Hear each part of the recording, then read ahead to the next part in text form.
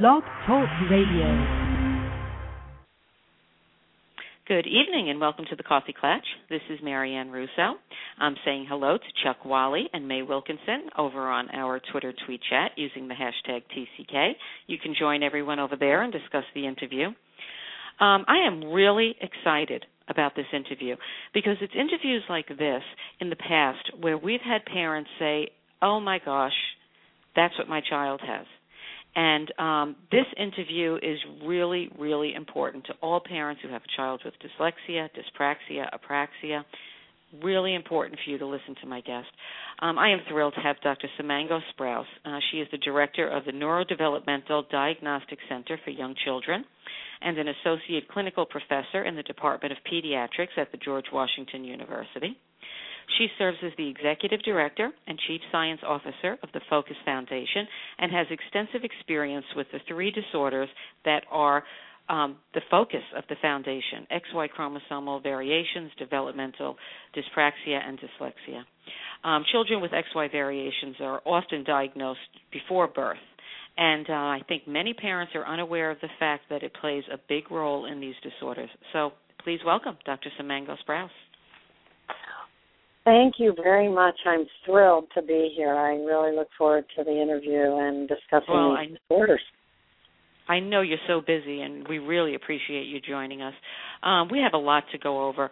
So, let's start off, if you would, by telling us what the presentations are for dyspraxia, apraxia, dyslexia, and why there's so much overlapping.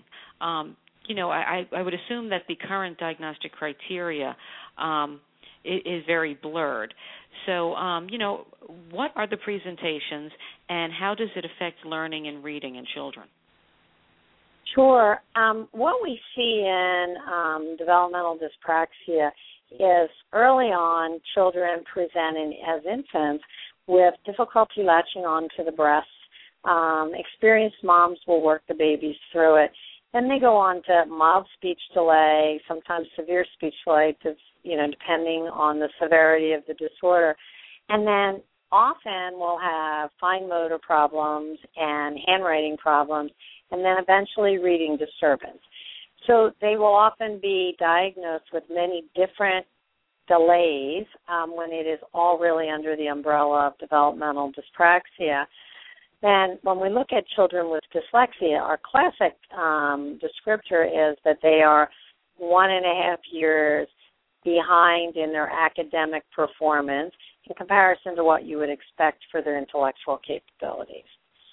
The difficulty is that we have children now as early as 5 or 6 who are presenting classic early signs of reading disturbance, and we should, and I'm hoping we're not going to have to wait until they're 1.5 years behind, that we can actually get them help because we start describing the early indicators of reading dysfunction. Right, and dyspraxia, dyspraxia and apraxia, what is the difference between the two? Are they interchangeable names? They are very interchangeable. If you think of praxis, that's motor planning, the ability of identifying something you want to do, as simple as walking across the room, standing up, sitting down. We actually never think about that. That happens spontaneously. Your brain automatically identifies the plan, executes the plan, and you do it. But for kids with dyspraxia or apraxia, which are often used interchangeably, they actually have to think of each step. And they have trouble identifying the steps, so they're clumsy, they can be awkward. They are the kids who fall as they're crossing the room, though there's no bump in the rug. And for them, all of these refined or gross motor movements present a challenge. And that becomes a very big issue. And it's easy to look volitional, like the child's intentionally not talking or he's intentionally being inattentive versus he's working very hard to sit in his chair and maintain his posture in order to do his work. Right. And, when I was researching for tonight's interview, it was described as the child appearing to be out of sync with their environment. How is a child with dyspraxia different than a child, let's say, with PDD or Asperger's, who seems to be out of sync? I know there's also deficits in social skills and behavioral challenges. So is it easy to differentiate? No, sometimes it isn't easy to differentiate in the least. One of the things that we see with kids who have dyspraxia and they're out of syngness is that their social engagement can often be much better than, say, a child with Asperger's or PDD-NOS. On selected situations, they have good play interactions. They are able to engage with a peer nicely, attached and very consistent with their parents. And so moms will come in and say, I know he gets it. He just can't do it. Right. When we look at kids that are more on the spectrum, though there's a motor planning component to that, there's also the difficulty in the child doesn't always understand how to socially engage or doesn't know how to execute the peer interaction. Is that different in some way than executive functioning? It is different than executive functioning. I write about frontal lobe function and the idea of executive function is working memory, your ability to organize, to inhibit, to plan and sustain. The developmental dyspraxia is more basic than that. It's everything is challenging for you. So some of the simplest things in young kids, such as being able to vocalize in imitation of what your mother is saying, is hard, even though you have it spontaneously. When your mother says, she's heard you say ball 1,000 times spontaneously, but she holds the ball in front of you and says, what's this? The child on command can't execute it. And when we think of executive function, we think of it organizationally. For these kids, it is much more at a much more basic level. Some of the most simplest plans are difficult. Executive function is a part of it, but it's more. Right. Are there sensory issues also? There are sensory issues, not so much in children with dyslexia, though some have it. With children with dyspraxia, there is a very strong sensory component, typically vestibular and touch, because posturally they're not sure of where they are in space, and so we sort of talk about them like, Buddha bears as young babies and as preschoolers, extremely cautious on the playground. As school-age kids, they're the kids who don't want to be bumped on during sports, get, rustled and overwhelmed in the hallway because both of the noise and kids in front of them, back of them. But I think the degree of sensory dysfunction is less than what we see, say, for children who are on the spectrum or more complex than we would typically see with children with dyslexia. It's just so confusing for parents. I mean, as I'm listening to it, is this dimensional? I mean, does it vary in levels of impairment, or, the kids pretty much that have dyspraxia have most of the presentations? No, it is dimensional, and it's spectrum. It has a spectrum to it, or a continuum, and you can have very mild cases. Like, think of Daniel Radcliffe, who acknowledges his developmental dyspraxia. His was very refined. It was very specific into more activities of daily living and some of the writing perspective. And then you have other kids. We have kids in our practice. We have 150 to 200 children with just developmental dyspraxia, no known cause, who range from nonverbal at 8 to, if you met them, some of them you would not know there were any issues until you saw them on the playground trying to play soccer or trying to put paper, pencil onto paper. So it can be very specific and very mild, which is it's the good news, but it's also the bad news because they're often missed. Yeah, those are the ones that fall through the cracks. That's right. To complicate matters, there is an XY variation, which I really don't know anything about, so I'm really interested in hearing what an XY variation is and, how it plays a role in the disorder. And, I'm just really curious, if you do find that there is an XY variation, does it change what you see in the presentation or in the way that you would treat the child? So why don't you start by telling us what an XY variation is, and then you can just go into how it plays a role in dyspraxia. Sure. X and Y chromosomal variations have actually been around since like the 1960s, and it is, as females we have 46 chromosomes and we have 2 X's, and they're called the sex chromosomes. Males have an X and a Y. So a child with a chromosomal variation of X and Y boys can have 2 X's and Y. So they have an additional X, or they can have 2 Y's and an X, an additional Y. Or girls can have 3 X's rather than 2 X's. So they are essentially, instead of 46 chromosomes, 47 chromosomes. And for a very long time, it was believed that they were didn't present difficulties until they were school age. But we've documented, as other researchers have quite clearly, these are babies who are different from birth on, and they often end up in early intervention services under the diagnosis of hypotonia and gross motor delay, speech delay, behavioral problems. And that led us to this very interesting finding. I had been very familiar for years with developmental dyspraxia, and with technology called amniocentesis, we had mothers over 35 being diagnosed, and these boys and girls were being identified, and they were, going to delivery, and we were following them from birth on. And we then started seeing this evolution of dyspraxia from as young as 2 to 3 months of age.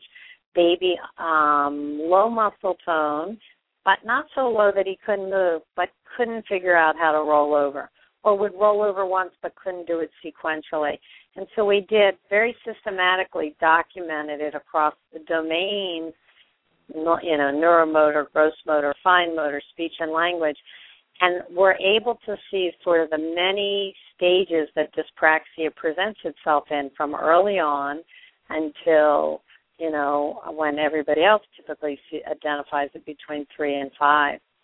So it afforded us a great opportunity to learn a lot about dyspraxia and also a lot about the early signs of dyslexia, since these boys and girls have 95% chance of having dyslexia or reading dysfunction.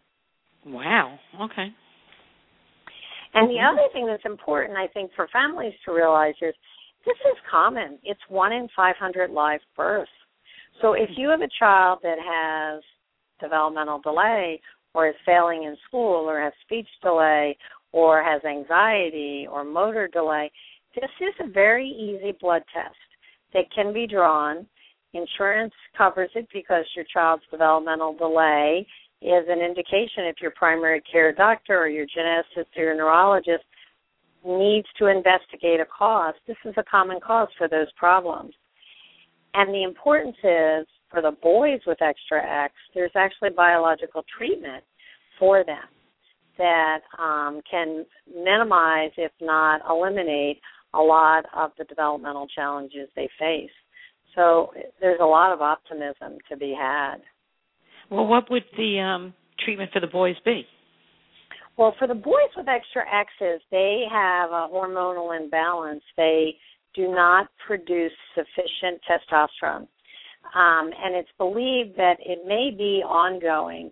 So we actually published an article on a very rare variant of the boys who had 4 extra X's, showing that by giving them testosterone in infancy, we improved their function 5 to 8 years later.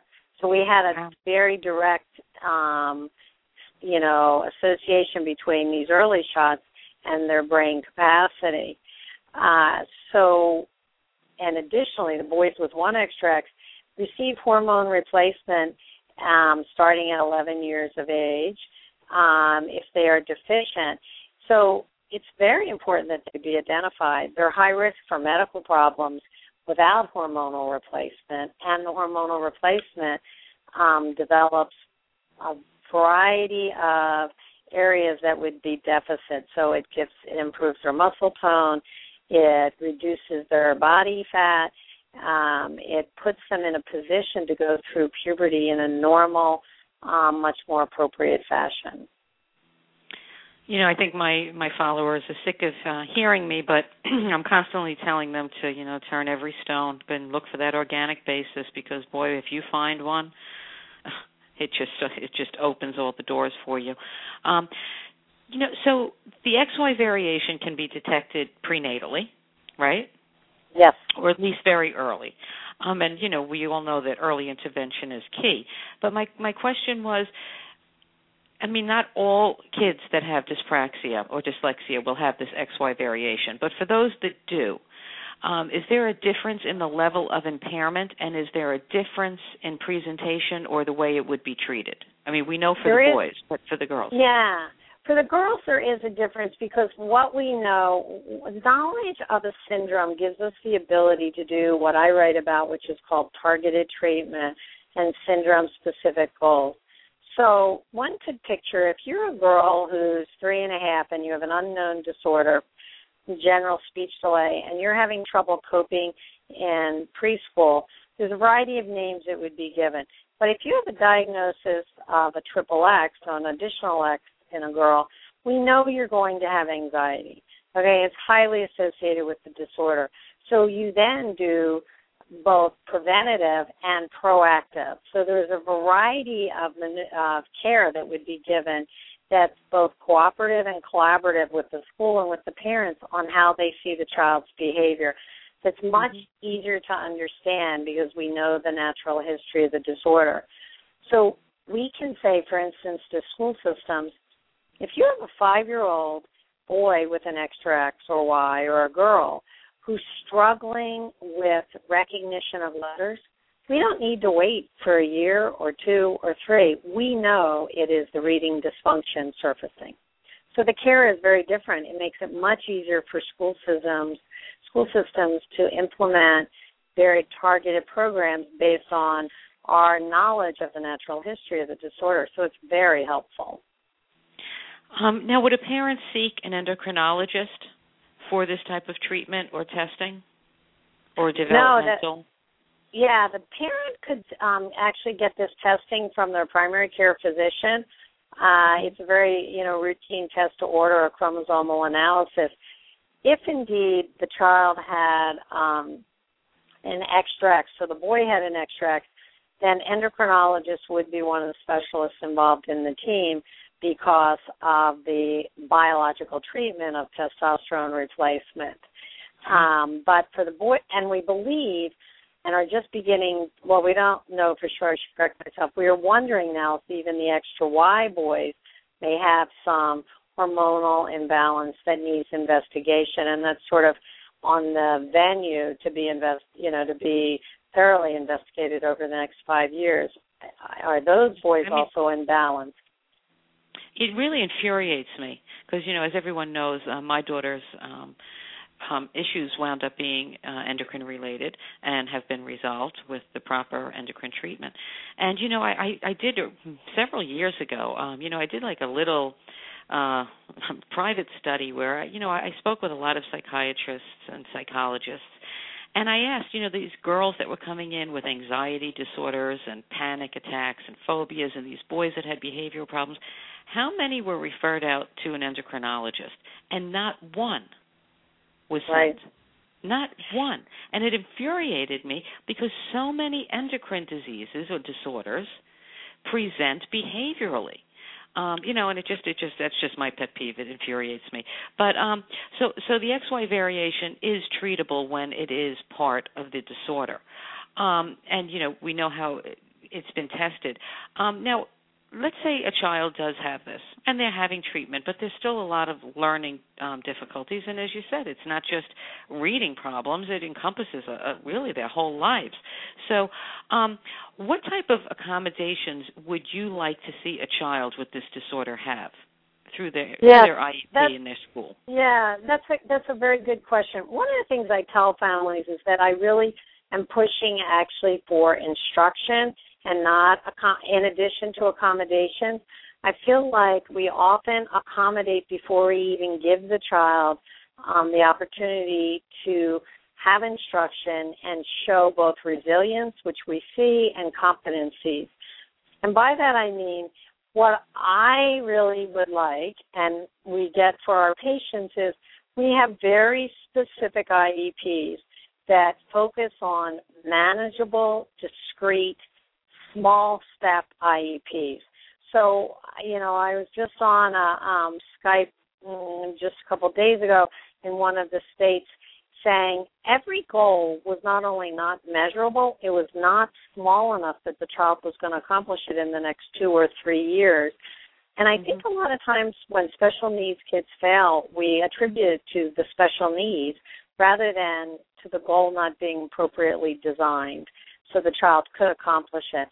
So the kind of instruction I want reading programs, whether it be Linda Mood Bell, Fast Forward, EdMark. There's lots of different programs we use, aerobics, to encourage and develop the phonemic part of reading because we know that's primary deficit. And then we also work on the ocular part of reading, the left to right progression that kids with reading dysfunction often don't have. Their eyes literally going smoothly from left to right on the page. Right. And then as the kids get older, the kids with dyspraxia, the kids with dyslexia have a lot of dysgraphia, so difficulty writing. So now we have, tons of creative outlets with the iPad and laptop computers where we can take the challenge of putting pencil to paper to get their thoughts because they're often quite proficient when they're typing versus when they're writing, they're not. Right. And, it's important to note that these children are average or above average in intelligence. Yes. So, that it's really a shame if they're not being given the tools that they need to succeed. I would assume that if a child does have dyspraxia, especially if it's accompanied by the XY variation, this would be in other health impaired classification for them to get all their services? That is true. They often are classified under other health impaired and sometimes just under the medical diagnosis. What is most encouraging, and this is true of our young kids with dyspraxia as well, when caught early and done in a systematic way, the recovery is just spectacular, unbelievable. Because you're feeding the brain-based deficits by recognizing the competencies and then working cooperatively to sort of optimize their outcome. It's fun. I mean, it's really quite fun to do. Well, what you're doing is incredible, and you're one of the few people in the world doing it. So tell us what your research is telling you, because, really the Focus Foundation, which I really haven't mentioned, but, the Focus Foundation is just outstanding. What are you finding? We are finding amazing things. We have a baby study that we are now identifying 3 factors of neurodevelopmental disorders. We're finding children that are high risk for autism by as early as 9 months of age. We're getting ready to write those results up. We are working on finding children high risk for dyspraxia in that same parameter between 9 and 12 months, and also finding our babies with X and Y in very simple maneuvers with primary care doctors. We also have just recently published an article showing that the testosterone replacement in boys with 4 extra X's improved brain function, as I was saying before, and we're in the process of writing up our results on our children with just 1 extra X. So this becomes very important for early identification because there's a biological treatment. Then the other thing that's most fascinating is we're finding that when dyslexia is identified, the precursors between 3 and 6 with our boys with extra X's, if we support them visually, so work on the channel that's very strong in their visual recognition and developing a variety of sight words and word recognition, and simultaneously work on the area that's weak, which is the phonemic piece. We have many of the boys actually now reading on age level. So they are essentially twice exceptional. Their IQs are above, but their reading function has been normalized.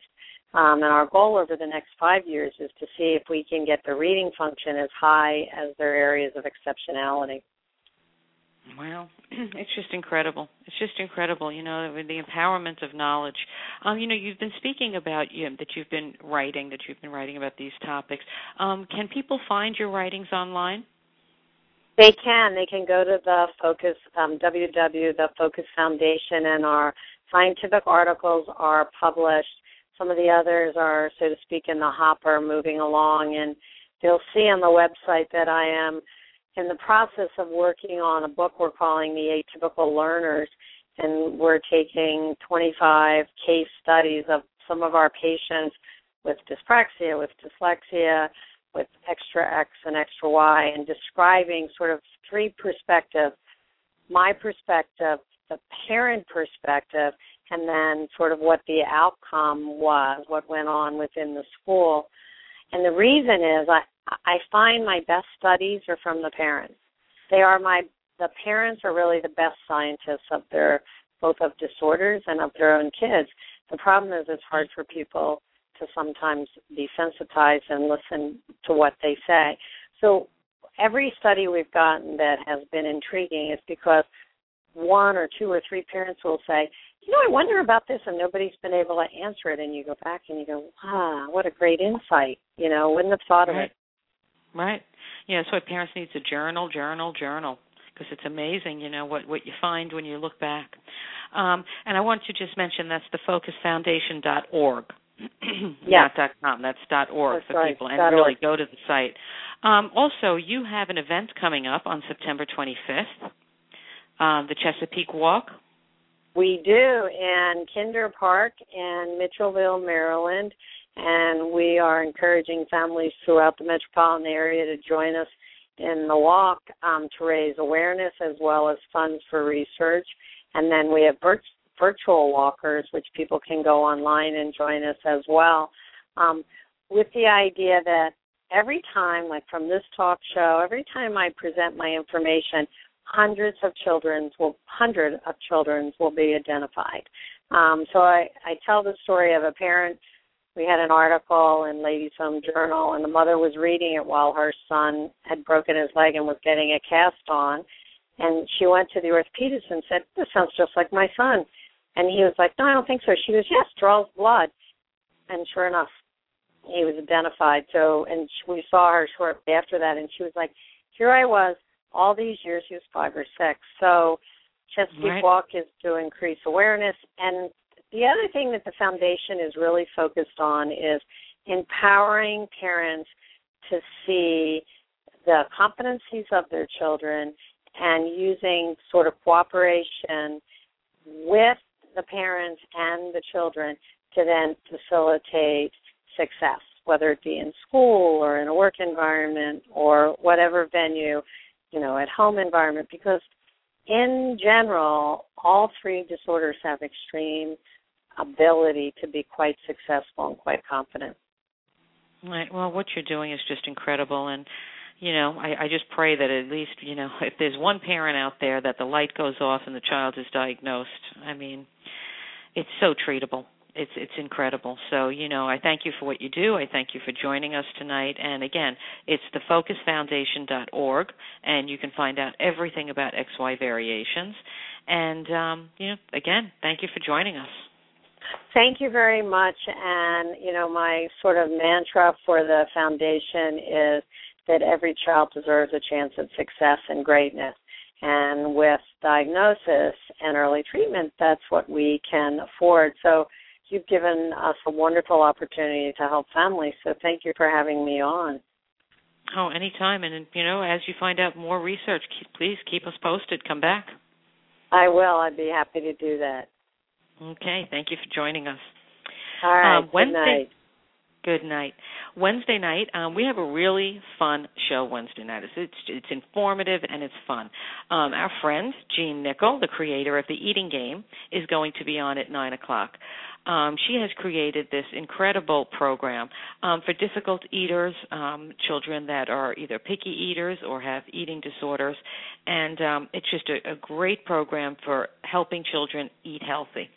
That will be followed at 9:30 by Lori Brianese-Frank, who is the founder of Specialty Store Canada and of Apples to Oranges. And she has a webinar coming up, which is just fantastic. It's how to successfully transition your child to a gluten-free, casein-free diet, which many of the children on the spectrum benefit by. And she is going to be giving a giveaway of the webinar, and she is going to be teaching you how to successfully transition your child and oftentimes your family into a gluten-free diet. And that will be 9:30 on Wednesday. So thank you very much for joining us. As we end the show each day, you are your child's best advocate. If not you, then who? Become an informed, educated parent. Thank you for joining us tonight on the Coffee Klatch.